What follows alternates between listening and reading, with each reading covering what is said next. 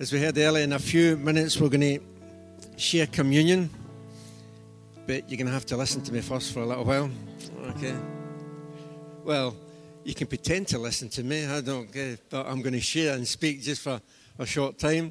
If you've been part of this church, you'll know that we've been looking at a theme of stretching and strengthening for this year based on Isaiah 54. We believe it's time to enlarge. We believe it's time for expansion. We believe it's time for growth. And actually, somebody spoke a prophetic word over myself and his church earlier. You went there, it was an AOG thing, saying it was time for expansion. And just like the new word next to the airport, it said, but just as airplanes take off and fly, saw a picture of New Life about to take off and fly and expand and reach areas we've never done for a while. So we're excited about what God is doing. So I believe it's enlarging, but strengthening and strengthening of what we're unpacking this year. That's collectively and individually. It's time to be stretched and strengthened. We want to be a strengthening, empowering church. We want to empower everyone to become all that you can be, all that we can be, and to see God do incredible things. And in February, we're looking particularly at strengthening a particular aspect in our church life, and that's care. Look at strengthening care. We do believe we do care, but believe we need to strengthen our care aspect in our church life. What do we mean by strengthening? It's to make something stronger or more effective. The reinforcing or consolidation of something, or becoming more valuable or more productive.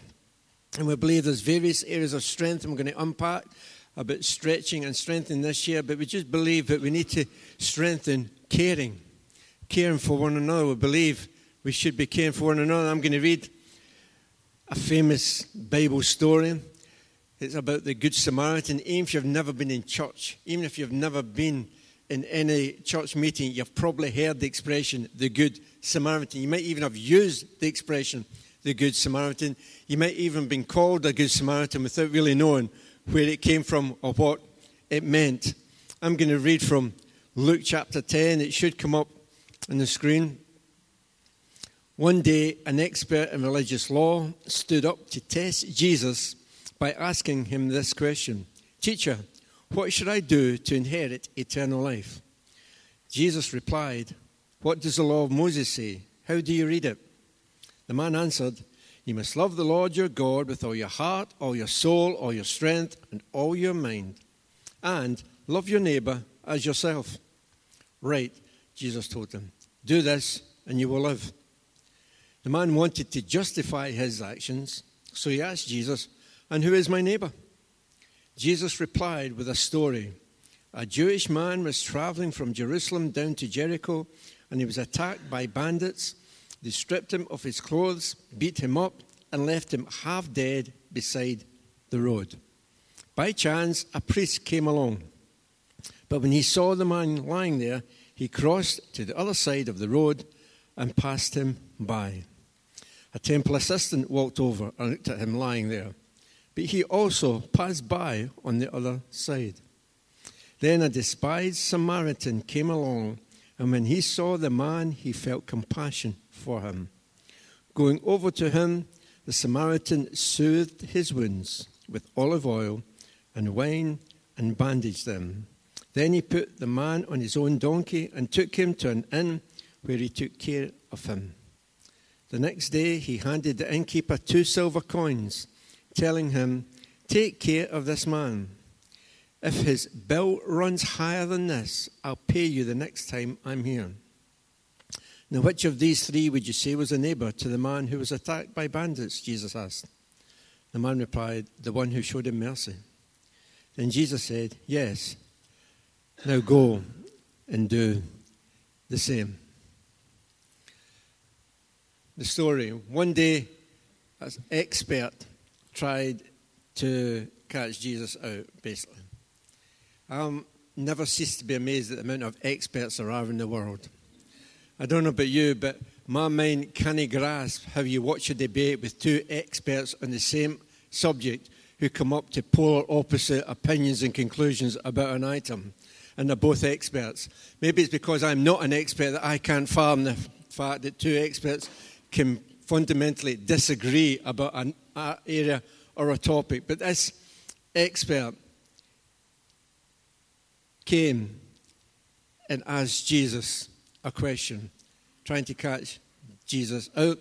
Jesus replies by telling a story, what we call a parable, which simplistically is called an earthly story with a heavenly meaning. Jesus replies with a story. I don't know about you, but I've had times in my life when I've asked people questions and they've replied by telling me a story. If I'm honest, sometimes it's very clear and I get what they're saying.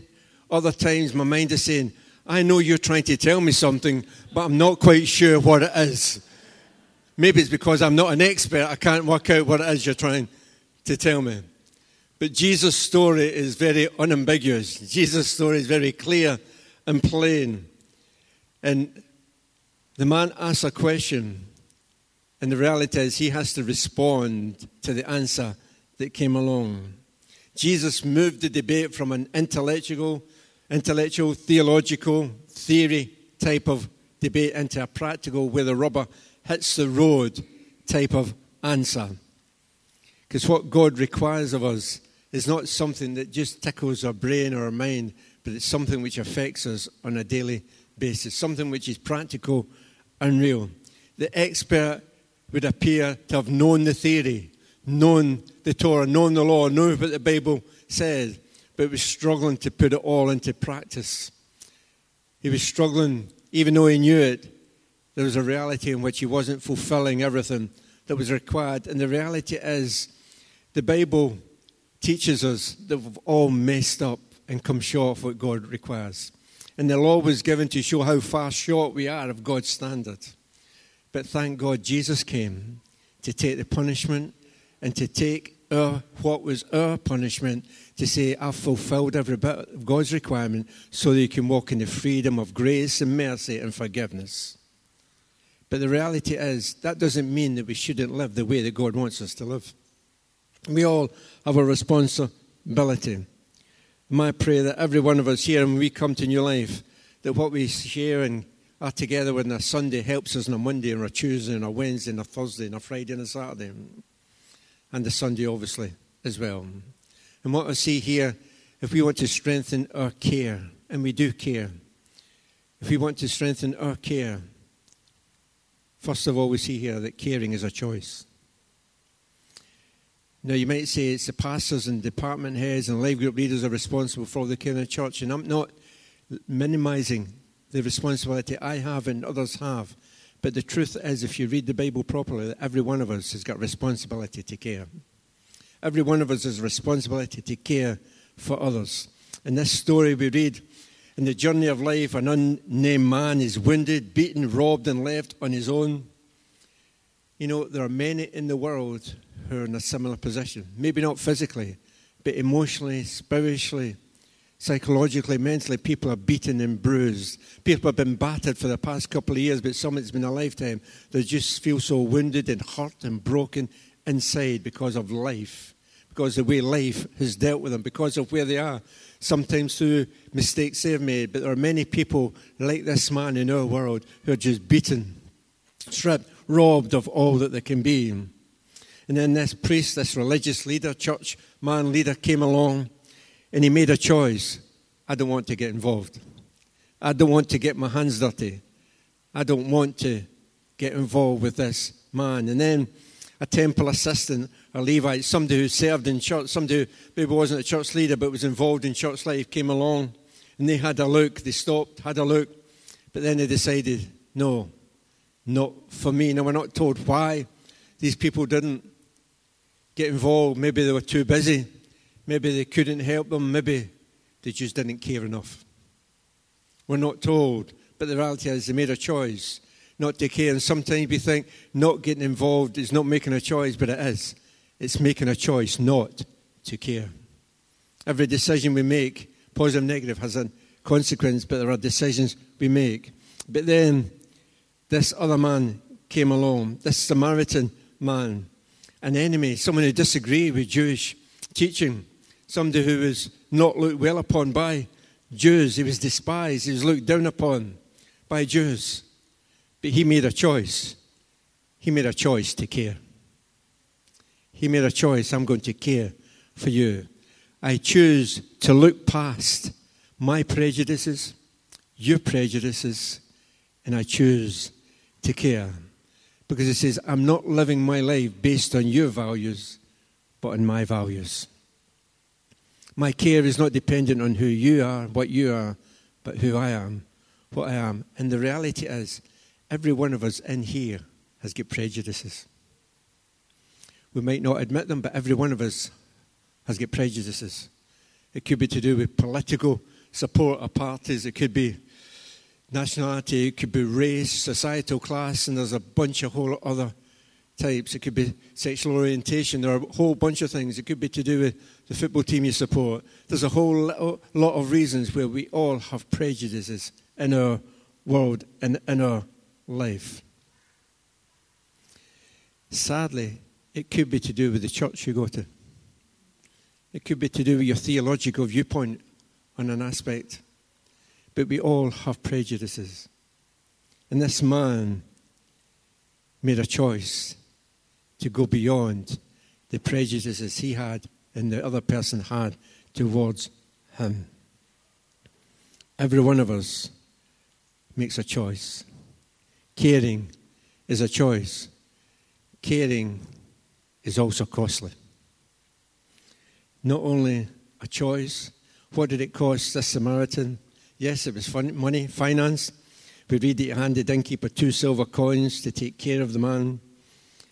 You know, there are times when we can care, but we can't fix the whole problem. But I'm glad we've got people that we can signpost them to.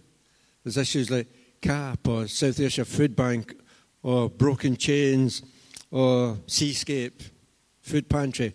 There are organisations that we can get alongside, that can get alongside us to help with our caring. God doesn't expect us to fix everything and to solve every problem, but He does expect us to show care. And it can be costly. Maybe, we don't know. Maybe he used up all his money he had, we don't know. But he was prepared to pay the cost. It's great to have connections, but the reality is, the cost of care is not just money. It can involve money, but you can care without it costing you money. But it was his resources. He soothed the man's wounds with his own olive oil and bandages. It may not be olive oil and bandages you have in your house, but we all have resources that we can use to help others. Our homes, our cars, our talents, our abilities. There's a whole bunch of stuff. We can use our resources. He gave him a lift in his brand new Mercedes. Well, he put him in his donkey, his Mercedes of the day. He put him in his donkey.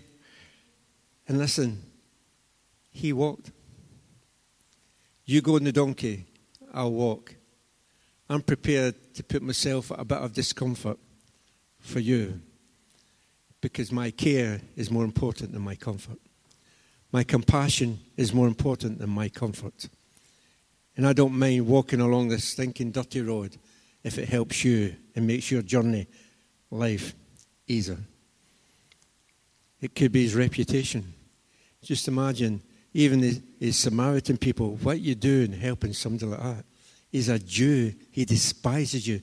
He's low. He was thought low. He's a nothing. Hey, sometimes you can care people and why are you caring for that person? Why are you caring for that person?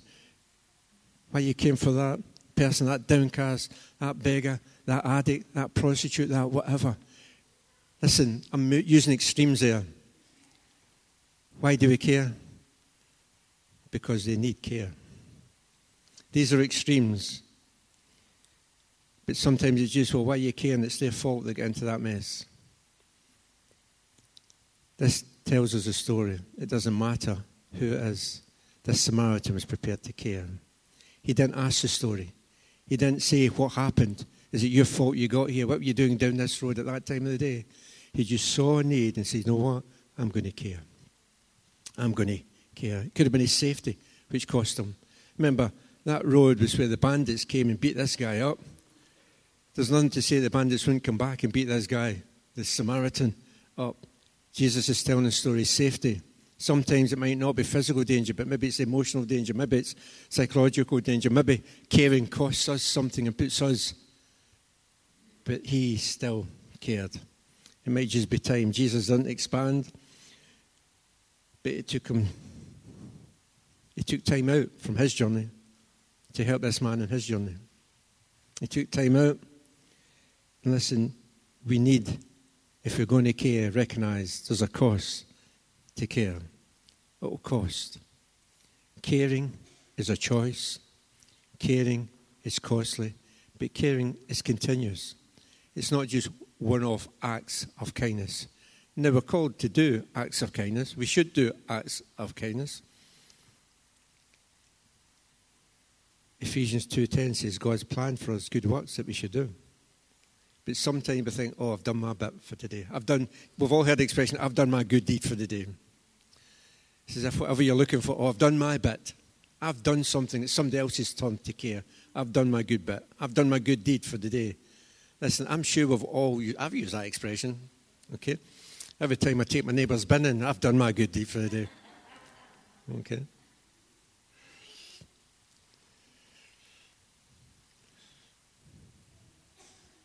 But it's not doing one-off events. It's a lifestyle. It's a choice to care. It's an ongoing decision to care continuously. He took him to the inn. The creative says, I've done my bit, I've binned you up, done my bit. But he took him on the next stage of his journey. When he was vulnerable, he says, I'll keep with you until your vulnerability is ended, and I'll take you somewhere where you can get help for your future. He took him, and then the next day he handed the innkeeper the 2 silver coins, and he says, take care of the man until I come back.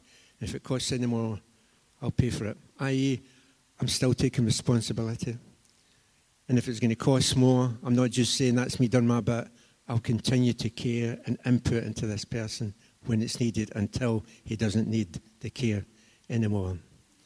And I know this isn't rah stuff. But if we're going to strengthen the care in our church, we need to recognize it's a choice we have to make. For us all, it's going to be costly. But it's not just doing good deeds, it's continuous. What's the takeaway for us today? Well, Jesus says, go and do the same. Go and do the same. He wasn't just speaking to that man who asked him the question. He was speaking to us through the corridors of time, thousands of years later. Make a decision, a choice to care. Recognize there's a cost. And realize this.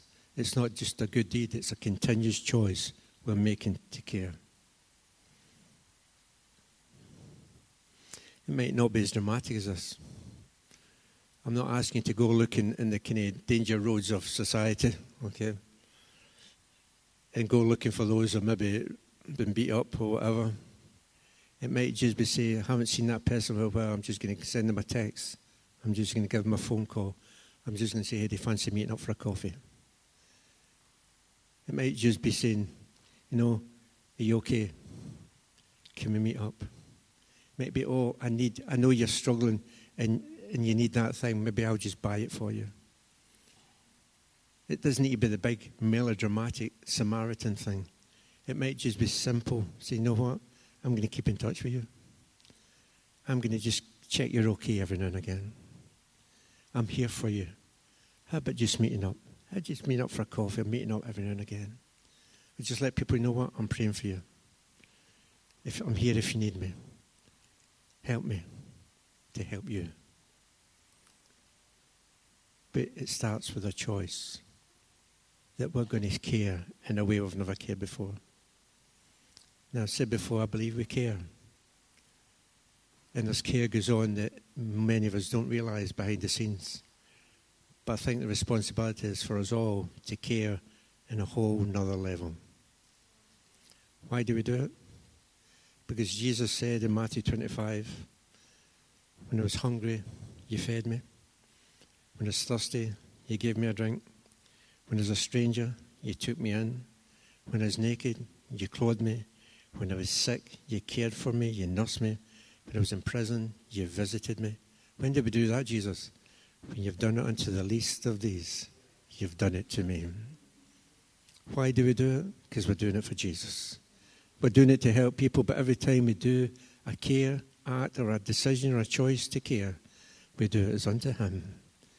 Because we're doing it for him. He says, whoever you're doing it for, you're doing it to me. That's the greatest reason to bless our Saviour. And do you know why? Because he cares for us. And we're going to share communion in a moment. Because there was a day when Jesus made the choice to care. There's a debate in heaven where these people have rebelled, they've turned away from me. They've turned away from Father God, and they're due. That separation's caused pain, it's caused discomfort. That sin has separated them. And they've separated themselves from my comfort, from my care, from my life, and from all that I have for them. And Jesus says, I care to do something about it. I'm choosing to care and to go and pay the price. See, he didn't just choose to care. He cared enough to pay the cost. He paid the cost. He cared, he chose, he made a choice to care. He made a choice to pay the cost. He says, I'll take that punishment for them. I'll take that pain. I'll take that physical, emotional, spiritual pain.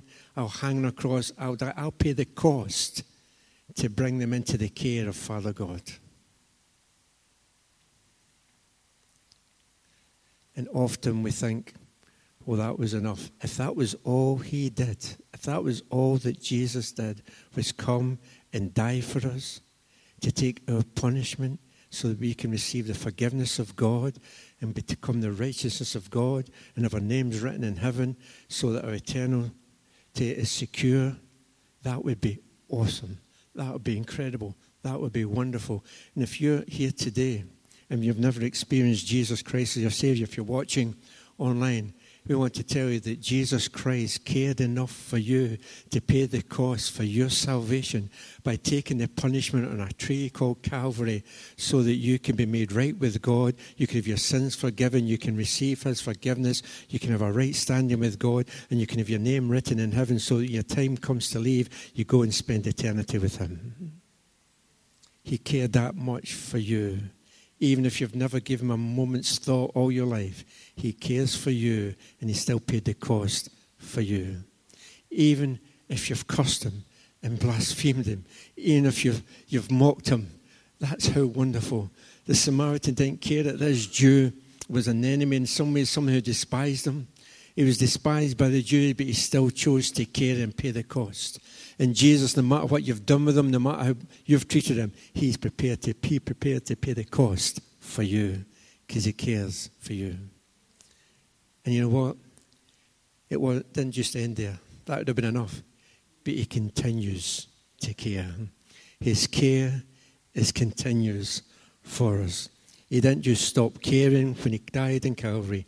He rose to continue to care for us continuously. Today, wherever you're at, I want to tell you, 1 Peter says, cast all your anxieties on him because he cares for you. It should blow our minds that Almighty God cares for us. It blew King David's mind in the Old Testament. Psalm 8:4 says this, what are mere mortals that you should think about them? Human beings that you should care for them. And he didn't stop caring. Isaiah 46:4 says this, I will be your God throughout your lifetime until your hair is white with age. Hey, thankfully. I made you and I will care for you. Even when you're old, I made you, I'm going to continue my care for you. I'll carry you along and save you. Today, we're going to take communion together. And I want us to consider, how can I strengthen my care? What can I do? I'm not asking you for a whole lifestyle change, but if each one of us took a step to care more, just think how collectively that care would increase. We need to care for one another. But we do it because we're doing it for Jesus, but more than that, it's because he cares for us. He chose to care. He chose to pay the cost. And he chose to continue to care for us until the end of our days. Sean, we're just going to come round what we used to call communion table. We don't have a table anymore. But we're going to come round, in a sense, the place called Calvary, just to say thank you for your care, Jesus. Thank you, you cared for me enough. You chose to care for me. You chose to pay whatever it cost to redeem me and get me right with God. And you continue to care for me beyond anything I could even deserve or understand, to be honest. And I reflect on that, and as we take this wafer and his blood, it speaks of his broken body for us and his blood shed for us. Yeah, please take your mask off while you're doing it, but only to do that. But listen, let's make a choice today. As you've cared for us, Lord, I'm making the decision to care more than I've ever cared. To just go that extra mile, to just start, whatever that looks like. I believe God is dropping things in your heart right now that you can do, people you can connect with to help. Father, we take this wafer, we take this wine, and we thank you for it. And we make a decision in our hearts today to care in a fresh new way. Amen.